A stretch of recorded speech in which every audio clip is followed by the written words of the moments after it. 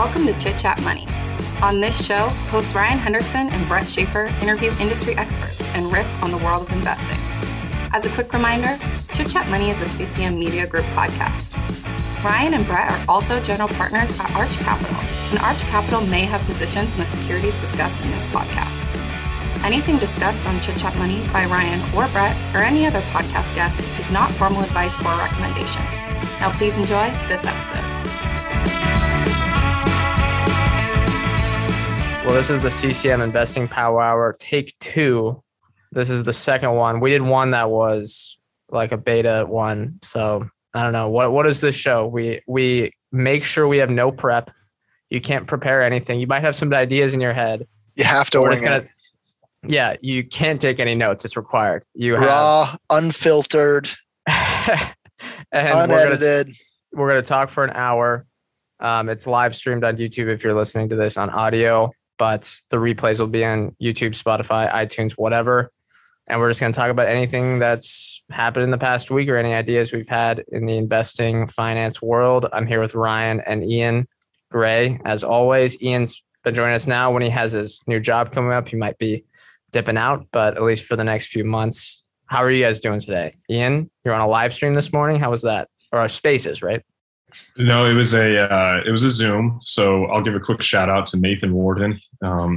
He puts on a thing called The Market every month. It's a little stock pitching game where 6 people get to pitch a stock for 3 minutes, and they do a couple of rounds and vote on the winner. And so it's a fun thing. Get to hear a couple new stocks. There's a bunch of new stocks today that I hadn't heard of before. So you pitched Wix, don't you? A fun thing. I did pitch Wix. I don't know. I'll have to admit, I don't think I gave the best pitch today. I had a little bit of a fiasco this morning. And so I was actually pitching in the car, trying to go through my PowerPoint on my phone. So I did not win this time, but it was a fun experience nonetheless. What were the interesting stocks? Give us the thumbnails of your pitch. I want to hear it. Yeah. So the thumbnail of the pitch for me is basically it's fairly straightforward. Wix has a good business with sticky customers. Once people are trying to, once they build a website, it's a real pain to switch which place you're on. And they've got about 116% net revenue retention. So they're getting more and more from each customer every single year. And so, fairly sticky customers there. They've got massive secular tailwinds because as much as it seems like there's already websites everywhere, everything I build basically nowadays you need a website for. And so people are constantly, I think I've made 3 websites in the last 6 months, and people are constantly making new websites. E-commerce, even though it feels like it's getting towards maturity here in the US, it's supposed to grow cumulatively another 50% over the next 4 years. So I think there's just a bunch of tailwinds. I don't think they have to grow market share that much. They just have to maintain market share and then continue to grow with their customers. And then the valuation case today, I think they're trading about a 4 times EV to sales, which if you assume 20% free cash flow margin, if you assume that they can get up to that sometime in the next 5 years, which I think is reasonable, on their creative subscription business, their gross margins are about 75%. So if they can get up to around 20%, that implies basically a market free cash flow multiple of about 20 times. And so then you're getting revenue growth, less dilution as your return. So I think it's likely that over the next 5 years, they have double-digit revenue growth and fairly minimal dilution. And so then it leads to hopefully double-digit returns. Yeah, that's what I did say that. I don't know. Yeah. I don't know. We'll see what happens. I would have voted. Yeah, I needed you guys to jump in to help me skew the vote. We needed the Chit Chat Money listeners in there, but yeah. We're gonna get to probably some more topics, but I forgot to say today we do have. I do have to talk about a sponsor first, Knack Bags. You may have heard it on the podcast, but I do have the bag in studio. Yeah, let me talk about them. Ian, you haven't seen these, but if you use the link in the show notes, you will be able to buy one of these great backpacks. If you look at this. Ian, what do you think? It looks pretty snazzy. Everyone's listening. No one's watching, so everyone's listening on the podcast. You have to go on the YouTube. But this thing has what, Ryan? How many pockets? Like an insane amount of little story, and it looks pretty normal, right? Let me give you a little story. There's so many pockets that I was traveling to Mexico and I did not check all the pockets. I had put a bunch of stuff in the bag. I was using it for travel. It's also sort of a leisure and professional type bag. So, I was using it for travel. And there was a bunch of like plastic cushioning in one of the pockets that I didn't know. And I got pulled over in customs because it looked like I was smuggling drugs. And so now that might not sound like an advertisement for Knack bags, but that's just to say how many pockets there really are, and maybe check before going across the border. But it was definitely an upgrade for my professional backpack. Oh, yeah. And it's a nice hybrid bag. So use the link in the show notes. You'll see it there when you're watching this video or listening to the audio. It's a perfect bag for if you're a professional or whatever. All right. Any topics today, guys? I wanted to talk about some things I was seeing on the Bitcoin 2022 conference, which I thought were kind of fun. You guys have any topics? I know Musk's Twitter thing's kind of old now, but there's some other stuff this week, right?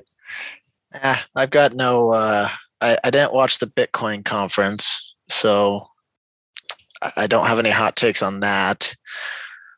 Twitter news, I don't know if I want to go down that rabbit hole. Everyone's covered that the last few days. Ian, is there anything that's been in your mind? I think we don't have to start with it, but I think we do have to touch on the Twitter news just a little bit. I don't want to dwell on it either, but let's start with Bitcoin though. I saw a little bit of the conference, but I didn't see much of it.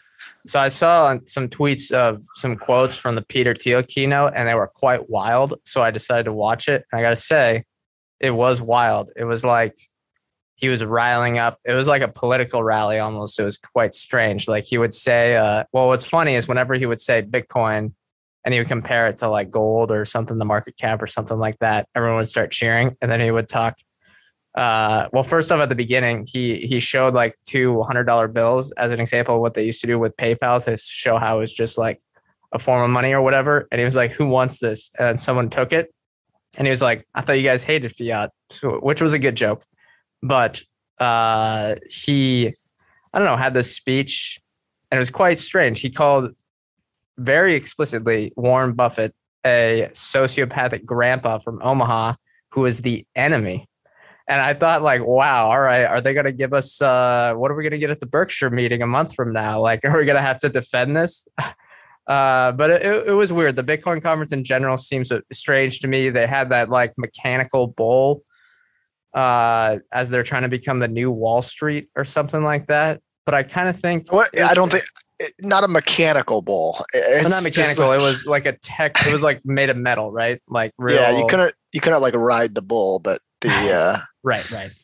Yeah, he was meant to like emulate the Wall Street bull, but here was the gist of the pitch for Bitcoin is that Thiel said in 1980 gold and stocks were 1-to-1 in market value at like $2.5 trillion.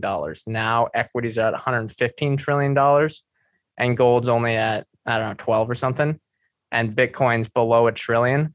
And his thought was, well, Bitcoin's going to be as much as the stock market because it's the new gold. And that was the pitch. And everyone was like, yeah, that makes sense. And all the comments on YouTube said, wow, this is the best speech at the conference. I kind of came away underwhelmed because whenever I watch one of those things, I kind of just think like, this is it. Like all it is trying to convince everyone to buy something.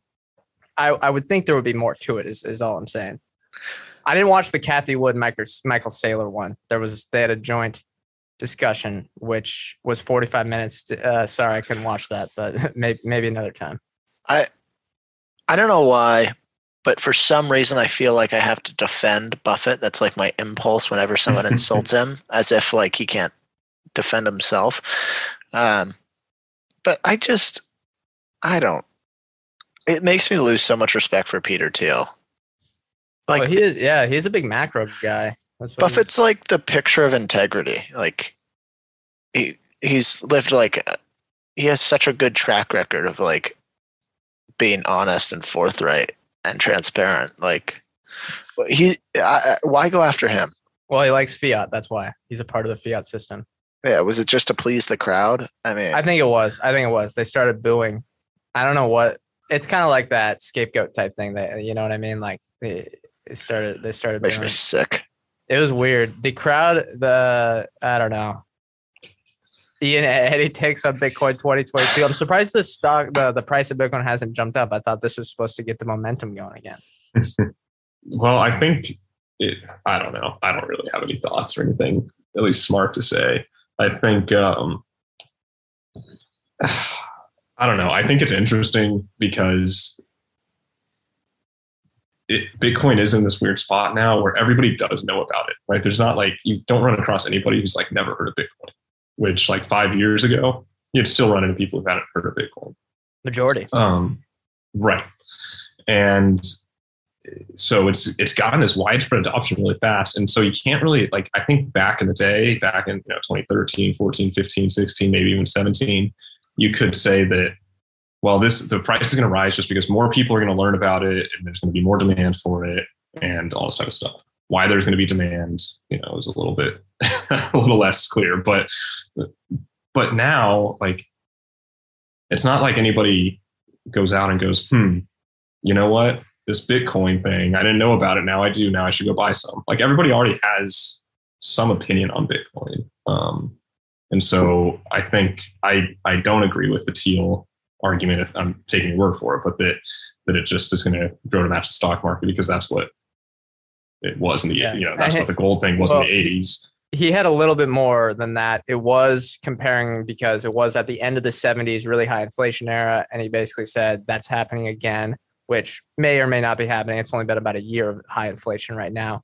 And he said at the end of that, gold kind of took off and matched it. And that's kind of why you want to be in Bitcoin. I think that there is a correlation there, maybe, but I don't know if if there's a correlation, it means it's guaranteed to work. Sorry, if you had anything else there. No, I think that's good. I think, I don't know, like I own a little bit of Bitcoin. I think I've talked about that before. It's less than 1% of everything I own, of all my assets. And it's just kind of sitting there. And if it goes crazy, it goes crazy. If it doesn't, it doesn't. And it doesn't affect my life. I think that there's some value for Bitcoin, but whether that's $1 per Bitcoin or $1 million per Bitcoin, I have no idea. And that's probably the wrong way to talk about it anyways, talking about it relative to fiat, but it's one Bitcoin is one Bitcoin. Right. Yeah. Come on. Yeah, exactly. So I don't know. I think that the conferences like that get me worried because I think it just whips people into a frenzy and gets people who, I don't know, it just feels too salesy and you're getting people excited about something that is a speculative asset. Yeah. Did they have the same thing at Berkshire 2022? Did they have parades for the US dollar? Did they have Yeah, they do. I mean, technically, they have patriotic parades, I don't know. No, I know. But when they introduced the US dollar, where they're like, yeah, we want it to be worth more. When the Fed got invented, I don't know. Yeah, it's a tough one. I guess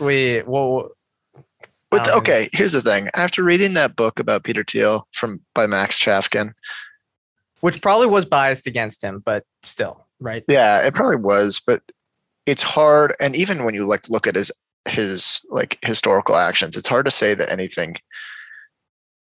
Every time I look at his actions, I think there's some sort of an agenda behind it, and a lot of his actions previously have been politically motivated, and so. The book was good though, really on the history. Yeah. I feel like he's Darth Vader. His hedge fund blew up. No, whatever. His hedge fund blew up because of QE. That's because he was betting against QE. So, he might have no wonder he hates it. Yeah.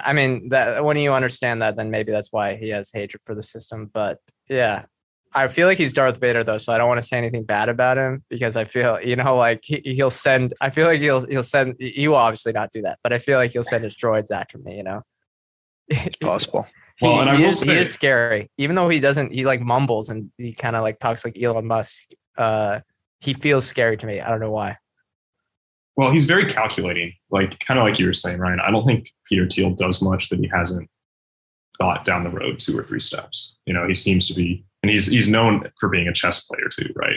And I think watching him, it's clear that he's always thinking. And whether you love him, whether you hate him, whether you agree with him, whether you don't, I think he's the type of thinker he's a deep thinker, and I think the type of thinker that is worth taking seriously. And what I mean by that is whatever he's saying, you don't have to agree with it, but I think it's worth considering and worth like not just dismissing out of hand because there's something, I don't know. He's just one of those guys when he says stuff, I tend to want to try and figure out what he's saying. Right. And understand why he's saying that, because I don't come across him very often just making these like surface level, kind of analysis. Right. There's a great debate that I watched one time. I actually was watching a bunch of like debates between different people a couple months back. And there's a debate between him and Mark Andreessen, where Mark Andreessen's trying to make the point.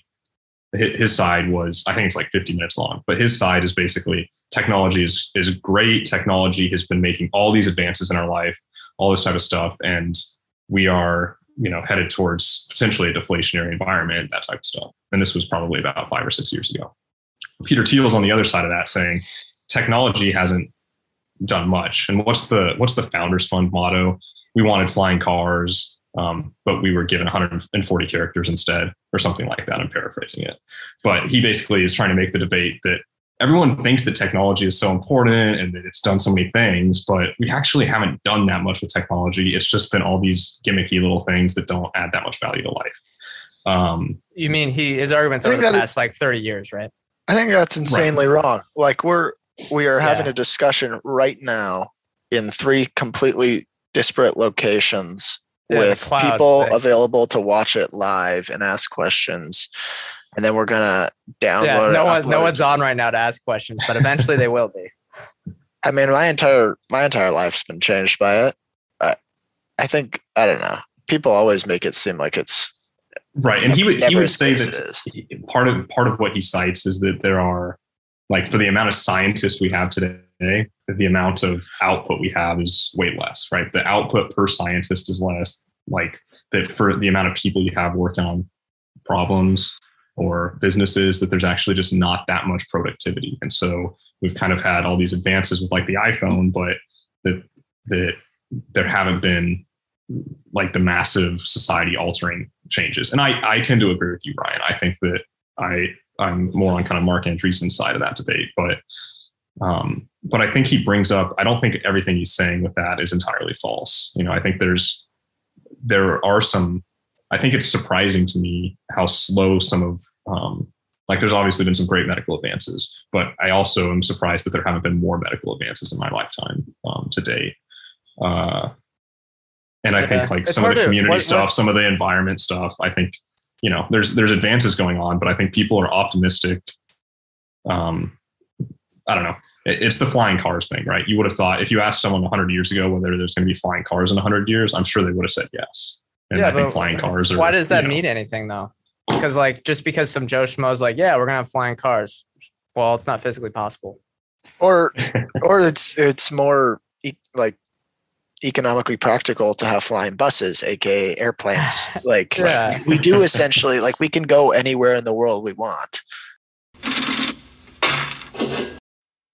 This episode is brought to you by La Quinta by Wyndham. Here you are, miles from home and ready to start your vacation. Good thing you're staying at La Quinta by Wyndham. They have free high-speed Wi-Fi to stream all your favorite movies. And in the morning, get fresh waffles with their free Bright Side breakfast. Or squeeze in a workout at their fitness center. Either way, you're ready to conquer the day. Tonight, La Quinta. Tomorrow, you triumph. Book your stay at lq.com. Yeah, what's interesting on that, it's hard, like when you say medical stuff, it's hard to say like what is the spectrum of success versus not success. I don't know. We just invented a vaccine in a year, like that was really done in 3 months. The average lifespan's double what it was 100 years ago, if I'm not mistaken. Like I think that's some good medical improvement. But and what did the other sociopathic grandpa say a few months ago? He said the biggest problem, this is Munger for anyone that's listening. He said the biggest problem that poor people around the world, well, at least maybe half, maybe the Western world plus China, is that they're too fat. That's a pretty good problem to have. Like in all sense. And right. That should be a solvable problem. Like it's a problem. I would take that over starvation. Yeah, it's a way better problem to have than we had for most of human history. Or having to hunt my food every night. Yeah, the interesting thing about saying hunting the food every night. The interesting thing about saying there's no innovation is it seems like the period that there was a ton of innovation. What would you say, like 1920-ish to 1980, something like that is probably, I think, the argument I've heard Thiel say. Maybe it was 1960. One of his paramount examples, just to help you, was we put a man on the moon, right? Yeah, we put a man on the moon with computers like that pale in comparison to the iPhone today. Yet today we're not doing anything of that magnitude. Would kind of be his general argument there. Okay, here's the contrasting thing, and this kind of contrasts. All right, two things that contrast there is one, he founded the thing that he is complaining about and got rich off at Facebook. Two, this is the problem I kind of have with like the libertarian bent, is that you want to be libertarian, but then the time when we were the most innovative is when it was kind of most of it was coming out of government spending on deep scientific research. So I kind of like those things don't make sense to me. Those were, there was a nationalized service that got us to the moon, but it's like, no, everything has to be privatized. So I don't know. Some of the stuff that those type of people, Silicon Valley people, say don't make too much sense to me.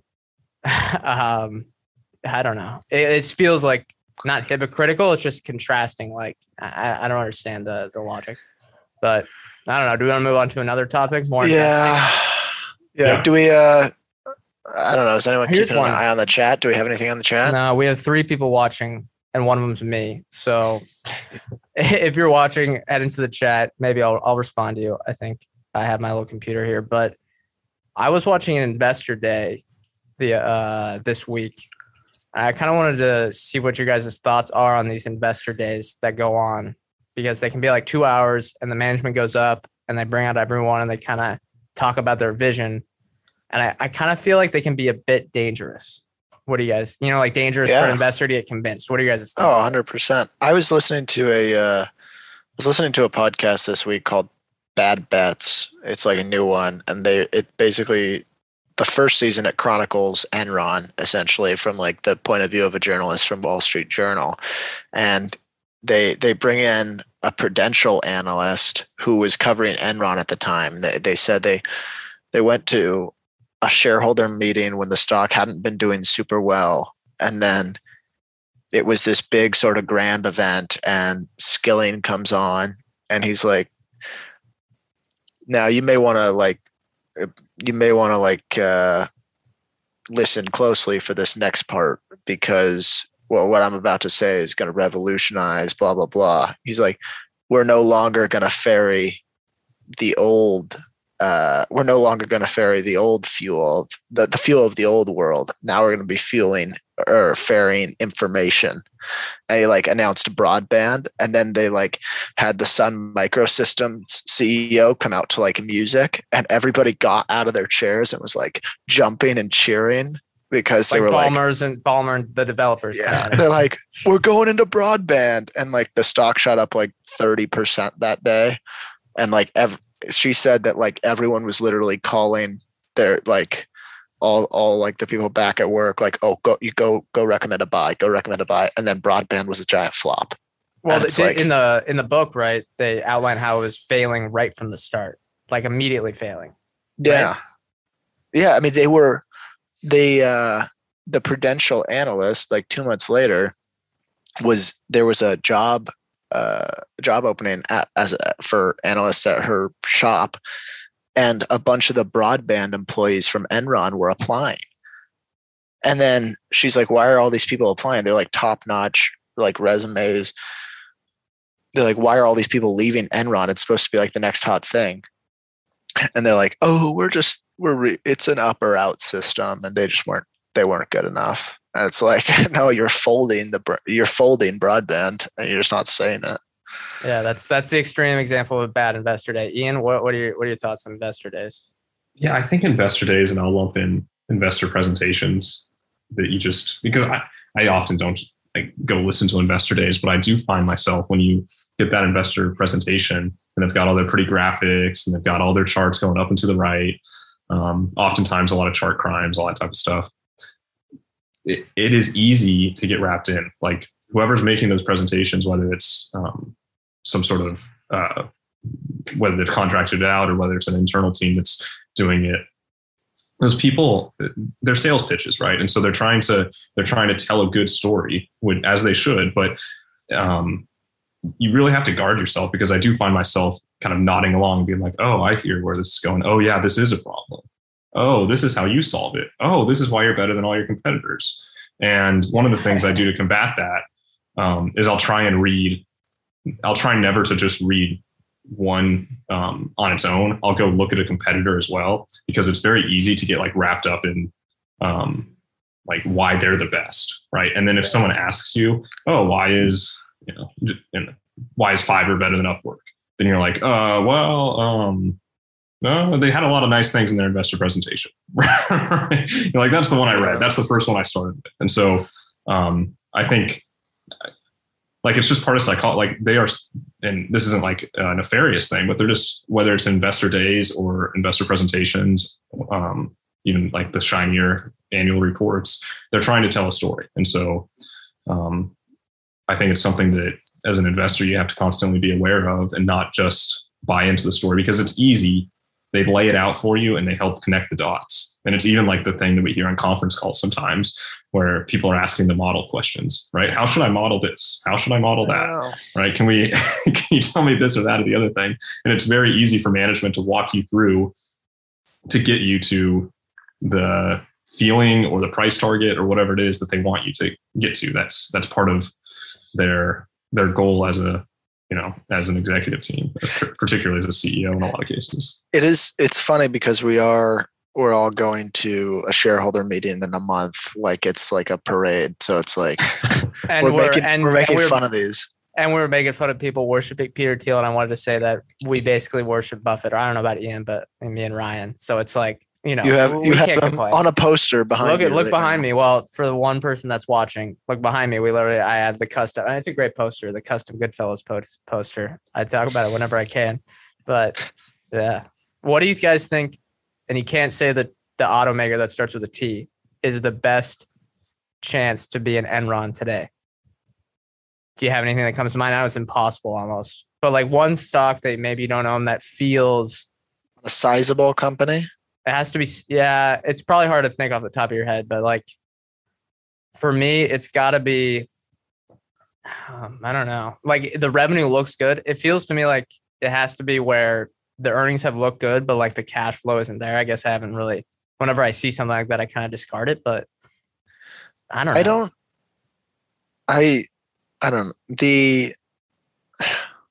it's hard to do anything. It's hard to have anything in size like that. I think with today's world of investors, maybe I'm wrong, but in SPAC land, there's a lot of related party transactions going on and self-dealing that I think maybe isn't fully noticed because it isn't disclosed properly. Yeah. And if someone's making up numbers for earnings, then it's impossible to know in hindsight, unless you really dig deep. So I guess you can't really have a hunch. But I think some of the fintech companies come to mind for me, where they could totally be not pulling investors' legs, but given that they're financial companies and they might be lending or something like that, the situation it's just a hunch. I could be totally wrong. Could be much worse in certain situations than some of those companies make it out to be. Right. I think a lot of the ones that tend to be real problematic are, like you said, those types of things, whether it's a financial company or companies that have kind of an interesting capital structure that makes it a little bit more opaque, where things can be deteriorating or things can blow up real fast without it showing up in like the profitability or revenue necessarily. And then all of a sudden one day they're just underwater and you're like, whoa, what happened? And I think I think it's like most of the time you don't see people fudging revenue numbers or profit numbers or things like that. It's hard. I think it's very hard to do. Apple might be a facade. Yeah. I haven't seen an iPhone in a long time, so it's probably, the bubble burst on that one. That just hasn't shown up in the financials yet. Well, I will say that's one of the reasons I tend to stay. Well, I don't really invest in Chinese companies, and part of the reason is just because some of the fraud regulation on them, the fraud, right? Just I worry about the Luckin Coffee situation, because in that case they actually were right faking revenue numbers, if I'm remembering right. And like 400% growth. You got to believe it. Can't believe it. 400% growth. But like, who are you to say like it's hard as an American investor? Like, I don't know how you figure that out. Yeah. Right. Maybe there were some signs there. I haven't dug deep into that, but like, you just kind of take, generally as American investors, we just kind of take their word for it that the numbers we're getting are the right numbers. And then we're going to make a decision based on those numbers. But if there's any doubt about what the right numbers are, like that just has to so dramatically increase your required return. At least for me and my risk tolerance, that I just can't justify it. But yeah, I agree with all that.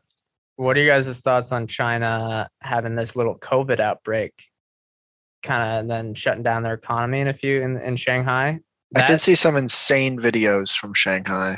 Yeah, they brought in the military. I don't know any of the details, but everyone's shut in, and apparently some people aren't getting food. Like they just get delivered like a few potatoes. I was reading the Ben Thompson. He interviewed some Chinese guy. I sometimes worry what information I worry about the accuracy of some of the information on China that I get. Well, this guy's from China. He lives in Twitter Shanghai, sphere. So.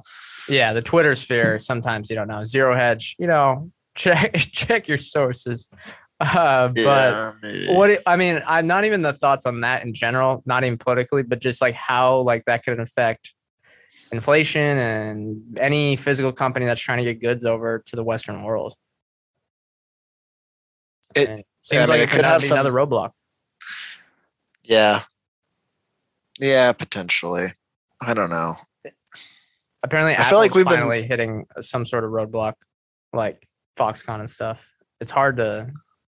I don't know. Seems like a sizable risk to me. I'm tired of trying to forecast like the impacts of COVID outbreaks because it's impossible.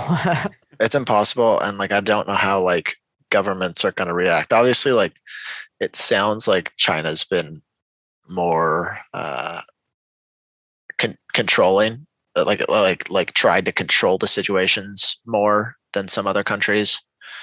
But what bearings does that have on trade? I really don't. I have no idea. Or really your portfolio companies. Yeah. Yeah. I think the one effect that I've realized is going to happen, and this has a positive effect for some of the companies, negative effect for others, but I think there's going to be more and more redundancies in supply chains. And I think that's something I'm fairly confident about, that there's going to be more manufacturing in the United States, more manufacturing in North America, more manufacturing in Europe. And as people try and insulate themselves so that they don't have to be worrying about whether it's geopolitical or whether it's COVID or other diseases or viruses. And I think that that's the one fairly sure bet, that there's going to be a lot more, like I said, redundancies in supply chains moving forward. And I think we've started to see that. And it's one of the things that makes me like interested in what's the company we looked at the other day, Applied Materials, that goes out there and helps, or basically provides the manufacturing equipment for the chip makers, or the semiconductors. And I haven't started a position in that, but it's just something that those are the types of opportunities that I think make some sense right now. It's just a question of how much of that's priced in. Yeah, it's a tough situation. I try to just avoid any like invest in stuff, and it's tough to invest in stuff that's hopefully not gonna be directly impacted by that type, any sort of thing, whether it's positive or negative, which is why, unfortunately, Apple and Starbucks and Nike for me are kind of no-goes. I do try to limit my exposure to China just broadly in the portfolio.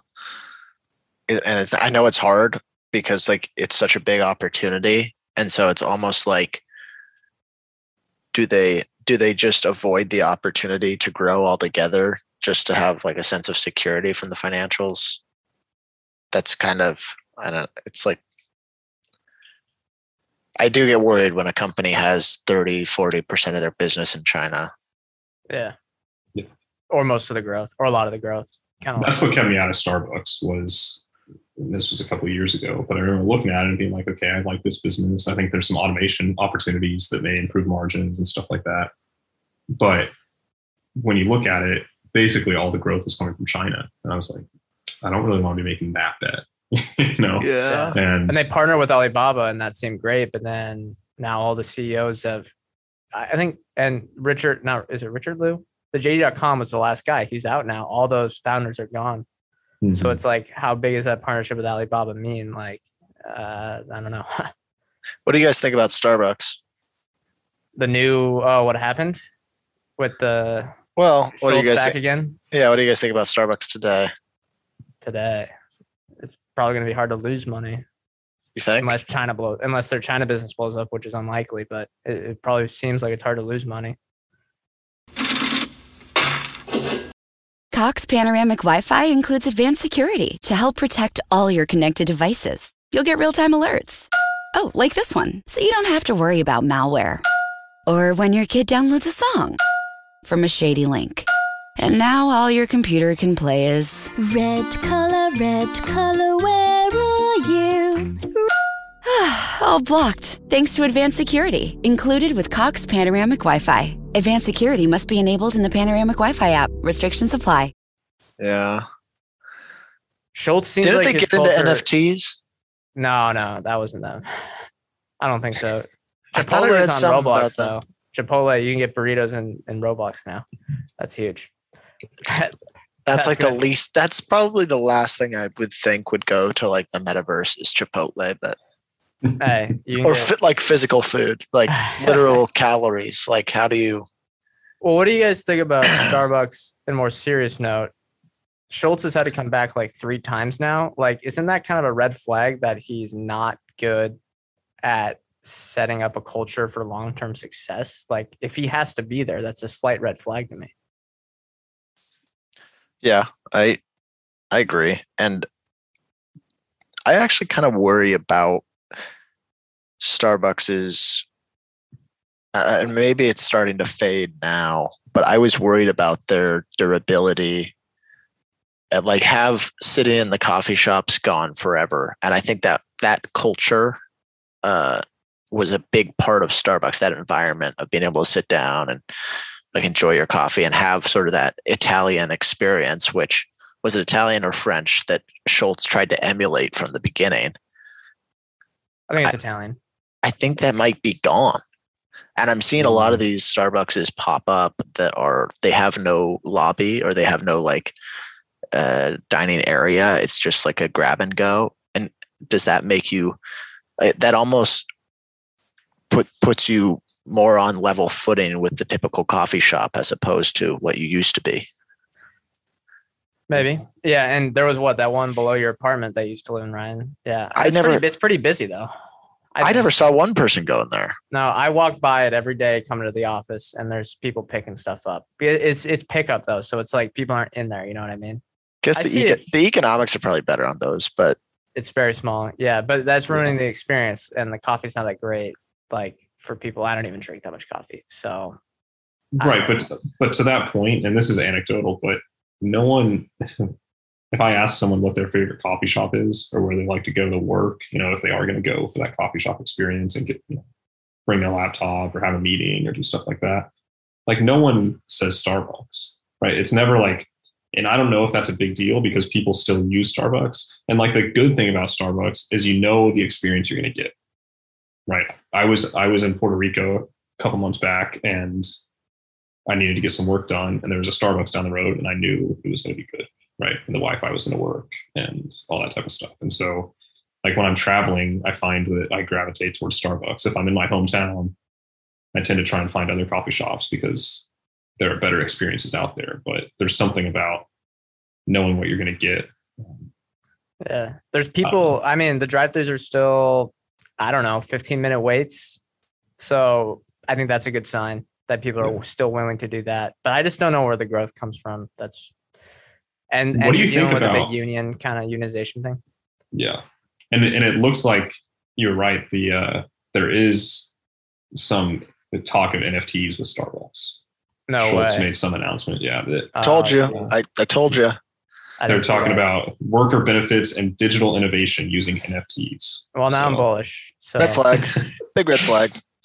Going in the short book. Yeah, we should be clear though. I don't know Starbucks' financials at all recently. Like, I haven't followed it closely. So I comped them. Like, this is a while ago, but I did like sort of just like some financial comparisons to Dutch Bros. And I thought Dutch at the time was like wildly overvalued. I haven't kept up with it since, but the economics at Dutch Bros, I believe, were better. Like the contribution profit margins, even though Starbucks doesn't report that. But the store growth, Starbucks has a much bigger store base, obviously, and the store growth rate was similar. Yeah. Which is pretty shocking. Yeah, it's interesting. I don't have, like, I feel like there's just so many easier businesses to own than Starbucks. Maybe I'm wrong. Well, at this value, I don't know what their valuation is, but I remember it being like 30 times earnings. And it's just like, it just seems like there's a lot easier things to own at 30 times earnings. Kind of like, I mean, it's a bit like Costco. I don't think it's as high quality of a business as Costco, but it's one of those where you know the growth isn't going to be that high. So why are you paying up so much for it? I know. Costco's insanely priced right now, if I remember correctly. Yeah. Well, it's like doubled in the last year, something like that. Like the multiple has. Like, let me check. Let's get on the old Koifin here. Yeah. So just to touch on Starbucks real quick, Starbucks is trading about 25 times free cash flow in that ballpark. So 25. about market multiple, a little bit expensive, but and relative to earnings, they are like 22 times, 23 times last 12 months earnings. Okay, I don't know what this tells, but Costco current EV to sales for the last 12 months, which maybe they're more profitable, is 1.3 times versus 0.8 times last year. Yeah, I mean, margins can't have gotten that much better. It says here, PEs can be wrong on the aggregators, but it says here PE last 12 months is 48. I mean, that's, I don't know. Maybe just they're like one of those never sells. So like no one's selling. So it doesn't matter. It'll catch up eventually. EV to EBITDA last 12 months. Wow. Current to last 12 month EBITDA is 25.7 times. Last year it was 17.9 times. So there's been some multiple expansion. And EBITDA is a bad number for them. Yeah, but I'm just comping it versus last year. Yeah. Free cash flow is, let's see, which number is that? Yeah, free cash flow multiple is it's about 50 times right now. 50. Yeah, gosh. Wow, that's expensive. Free cash flow. Even Munger was like, listen, I'm not going to sell it, but I want to buy it right now. And he's on the board. And he's been on there forever. To go back to Starbucks and more just generally about some automation. Let's look at this. At the end of, I'm just going to make one last comment on Costco. Actually, at the end of 2020, Costco was at like 16 times free cash flow. Dang. Now it's at 50. It has tended to be around, it's jumped around a little bit. It's been between basically 20 and 50 times, which is a pretty big range, with a big chunk of time around 50. I did see a quote where if you, God, I'm kind of blanking on it, but if you bought Costco above 30 times earnings at any point in the last 20 years, you would have made money over like 5 year, or you would have beat the market over like a 5 year period or something like that. 30 is different than 45 though. Yeah, it's way different, but and I do think it's pretty insanely priced, but that is why it belonged in the best businesses of all time discussion. Yeah, spoiler. Yes. That's for teasing it for the roundtable whenever we release that. I think people will assume that it's in that discussion. maybe. Hey, it wasn't in mine. To give a shout out for that discussion. That was one of my favorite episodes we've ever done. So that's coming out next week or the week after. Is that right? Yeah, Yeah, I I don't think remember. It's whatever one Brady chooses to do first. So we have 2 bonuses in the queue. So it's coming out 4-13, so that might actually be coming out before this. no, Is it? this will go on the This is- podcast tomorrow. So Well, this is live right now, so yeah, I know, but when we publish it to the podcast, it'll go on the podcast this weekend. So no, this will come out beforehand. But yeah, that was a good one. What do you guys? Do you have your guys' list? I actually forgot. I have my list. I'm committed to memory. All right. Yeah, I had Hershey in there. Brett's Little T's. frozen. Am I saying that right? Does Brett look frozen? I'm not. I'm in. Or is looks that good just to me? I think it Okay. was just you, but I think everyone's good now. All right, my list. I'll redo it. Wait, no. What if this is coming out first? I don't want to do it. Yeah, tease it. Just tease one, maybe. Tease. Well, Costco's in there. All right, Costco's in there. And Ian, you had something that was kind of a bit of a wild card, right? If I'm forgetting. Yeah, I've got a bit of a wild card on my list. It's I won't even say what it is, but it's a very popular private family owned restaurant, All right. fast food restaurant. Right. Might or might not be closed on Sundays. You'd call it fast food. You would call that fast food? I fast don't know if casual, right? Fast. Oh, that's definitely they're fast food. They're Yeah, they fast are. food. Yeah, They're not like fast food. Panera. or on Chipotle. the better side, I suppose. Right, they're high quality fast food, but I think I would still call them fast food. Yeah. Yeah, it's a shame they're not open on Sundays, man. It's always Yeah. that's like the day I crave it the That's most. when you want it. Yeah, I you're know. like you drive by and you're like, oh man, I'm gonna get some Chick-fil-A today. Oh, you spoiled Not it. today. Well, no. Well, it could be Chick-fil-A, maybe. We're Yeah, just maybe. saying. We're just naming It's a few That's just a few of those restaurants that are restaurants like highly that. popular restaurants like that may be closed on Sundays, right? You know, there is a company that went public like recently called Portillo's. That's like a hot dog. Mhm. Like It's a not. hot I thought it dog was restaurant? called. They call it Portillo's. I thought it was Portillos because Portillo's. Maybe that's what it is. But no, I think apparently, I think it's Portillo's, but anyways, they're like go on. Chicago accent. hot dogs, but they have the highest sales per restaurant of any restaurant, of Wow. any fast casual restaurant. Yes. They have a couple in Phoenix. I've been there once or twice. It is crazy.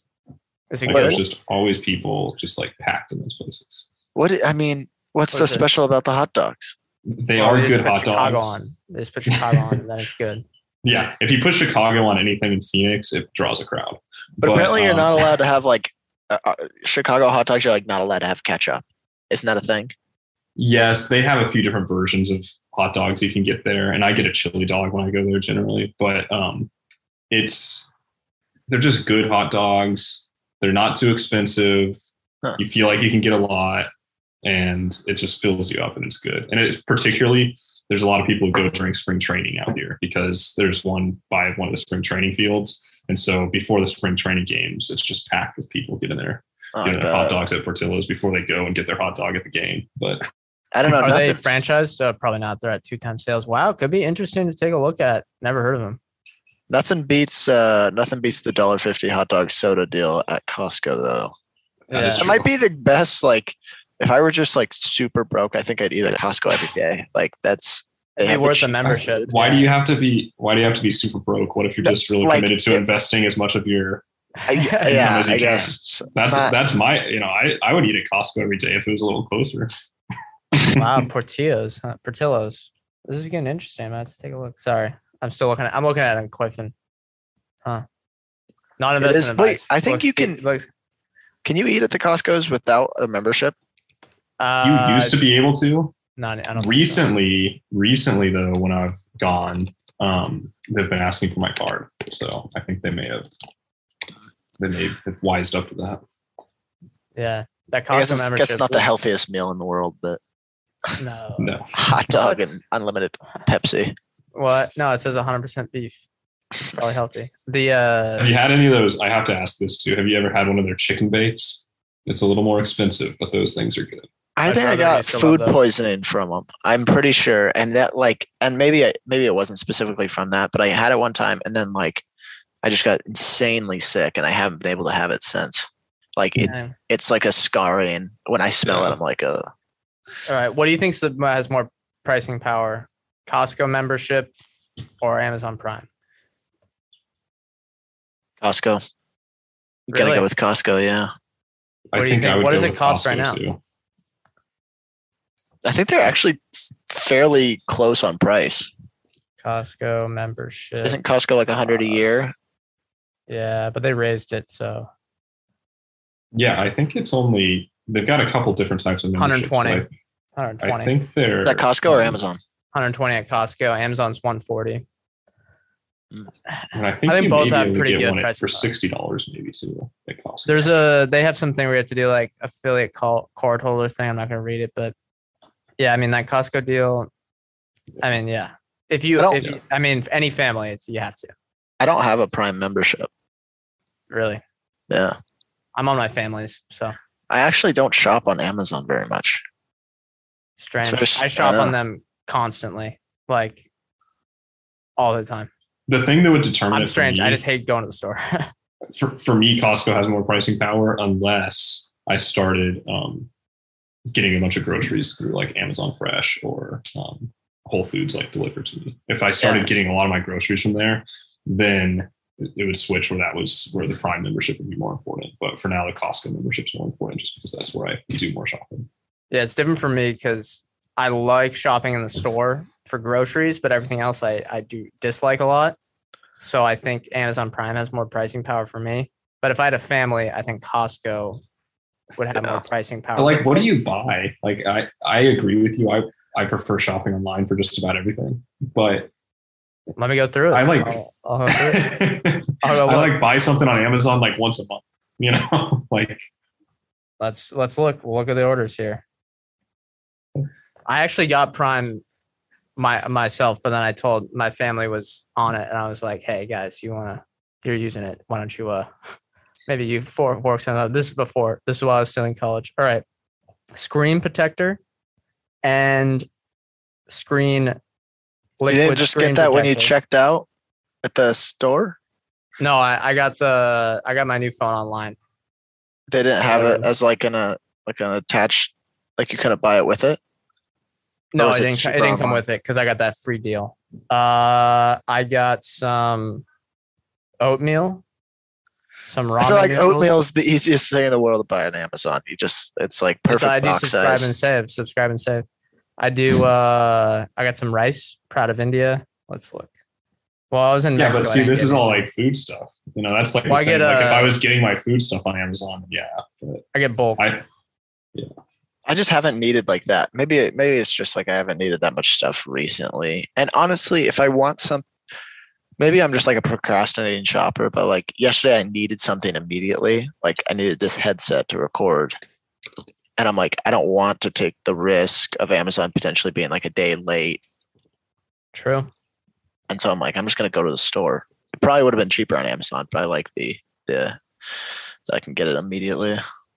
Yeah. I got some mouthwash.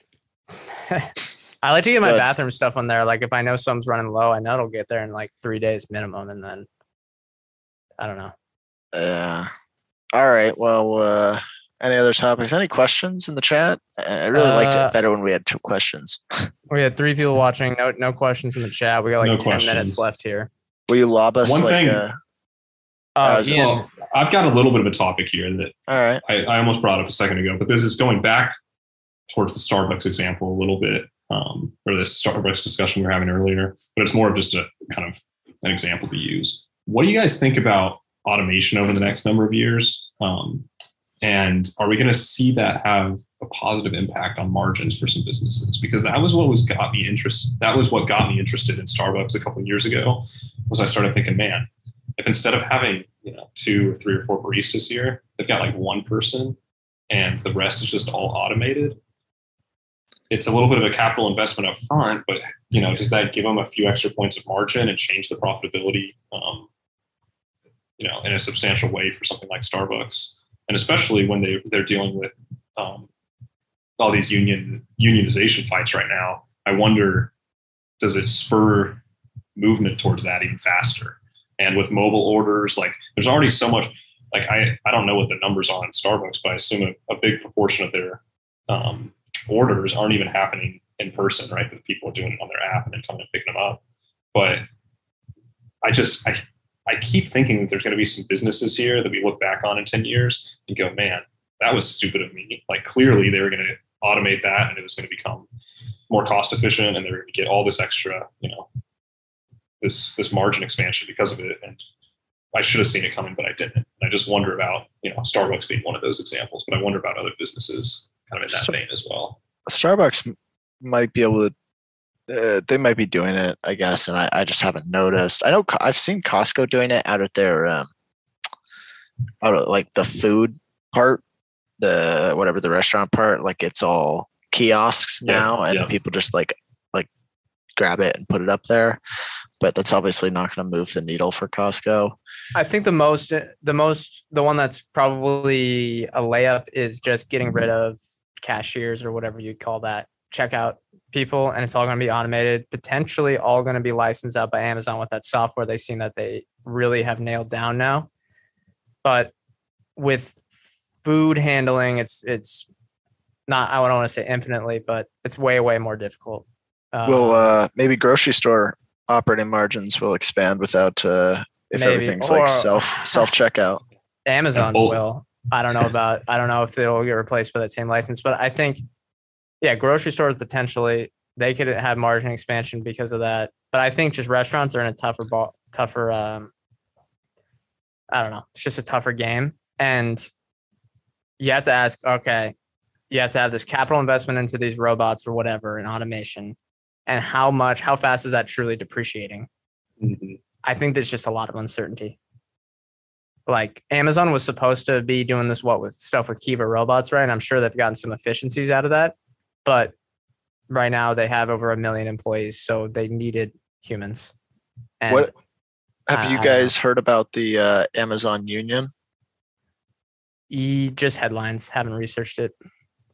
I like the stock, so there was like a Wall Street Journal podcast about it, and they had sort of the organizer of the union. They interviewed him, and at first I was like, well, I'm not sure the union's ultimately in your best interest, but then like by the end of it, he kind of got me like on team union, because there was a leaked memo from within Amazon from like management that said like, we're going to use this guy to show like how bad of an idea unions are, because he like wasn't super articulate and like what, you're going to follow this guy. And for that to get leaked just shows like that's just fuel to the fire, because it feels like management is so like demeaning and degrading to like the frontline workers.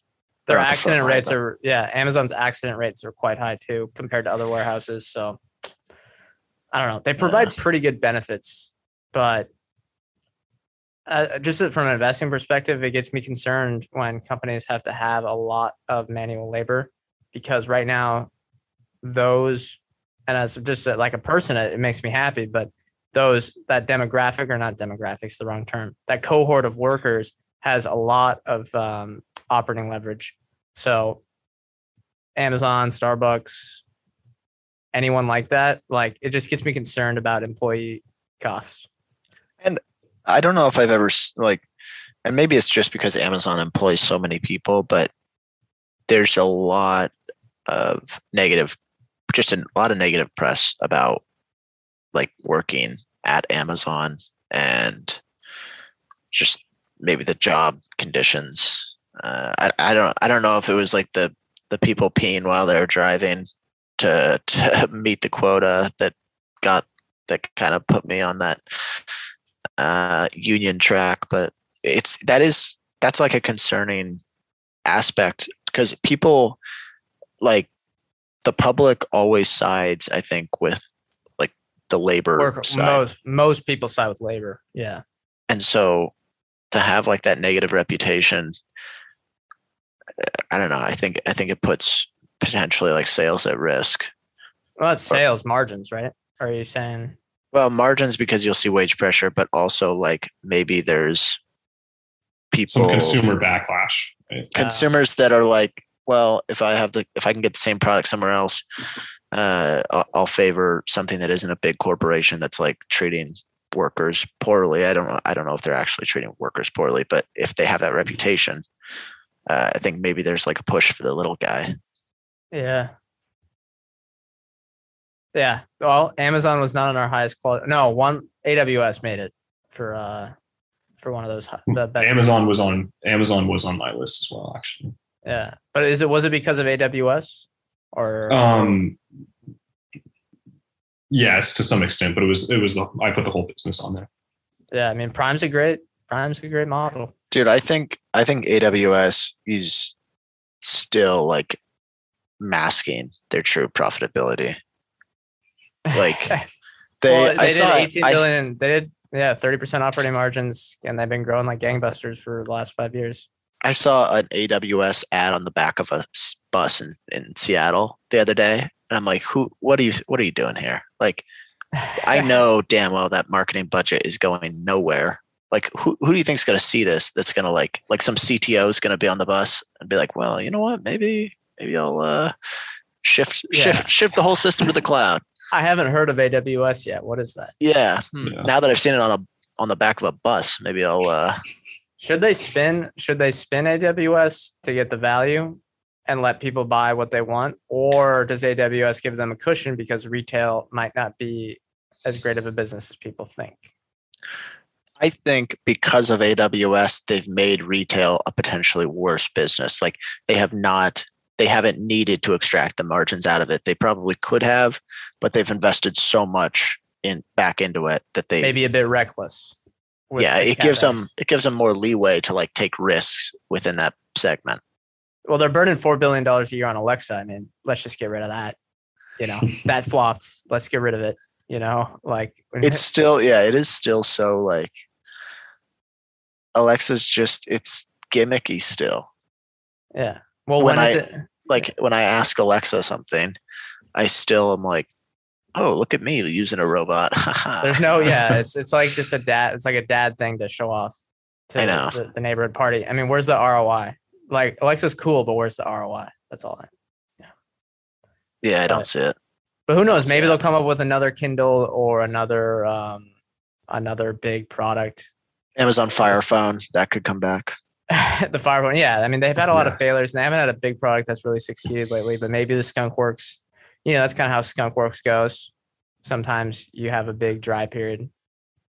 So we could be fading. Yeah, and I think that's the good thing about and why, you know, the retail business isn't like the best part of Amazon, obviously, but I think it gives them a pretty incredible platform to be able to try new things, right? When you've got that much volume happening on your site every single day, and you've got that many customers who trust you, being able to pitch them new ideas, like you said, obviously it doesn't always work out, but it gives them access to a lot of growth if they can get a good product out there. And so, and even like the ads business, right? Being able to like just layer stuff on top of the retail business that's more profitable, I think I don't know. I wouldn't mind if they spun out AWS. I think that would probably unlock the value. And I think that the retail business is good enough on its own and they can continue to layer stuff on top of it that it would be a reasonable bet. Like I think at this point, there's no reason those have to be connected. And in a lot of ways, if AWS was spun out, like I'm sure there would still be some hesitancy, but it would probably make people less worried about using the service too than as directly as a part of Amazon. Yeah, how Microsoft's gotten all the retail competitors. Yeah, that's interesting. Right. Hey, we may want to sign off here.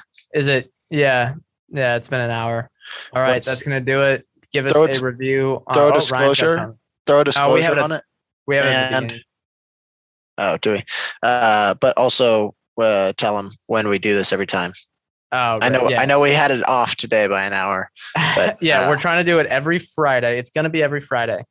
And we're trying to do it at 10 a.m. Pacific, 1 p.m. Eastern. Get the notifications on YouTube if you want, but they will be recorded. So if you don't want to listen to it live, no worries. But we would like to have some people join the chat. And it's just Ian trying to populate that right now. Give us a review on iTunes or Spotify. And again, it's just going to be on the same Chit Chat Money feed for all of these. So don't think you have to follow anything new if you're already there. Remember, no disclosure. I think that's going to be it.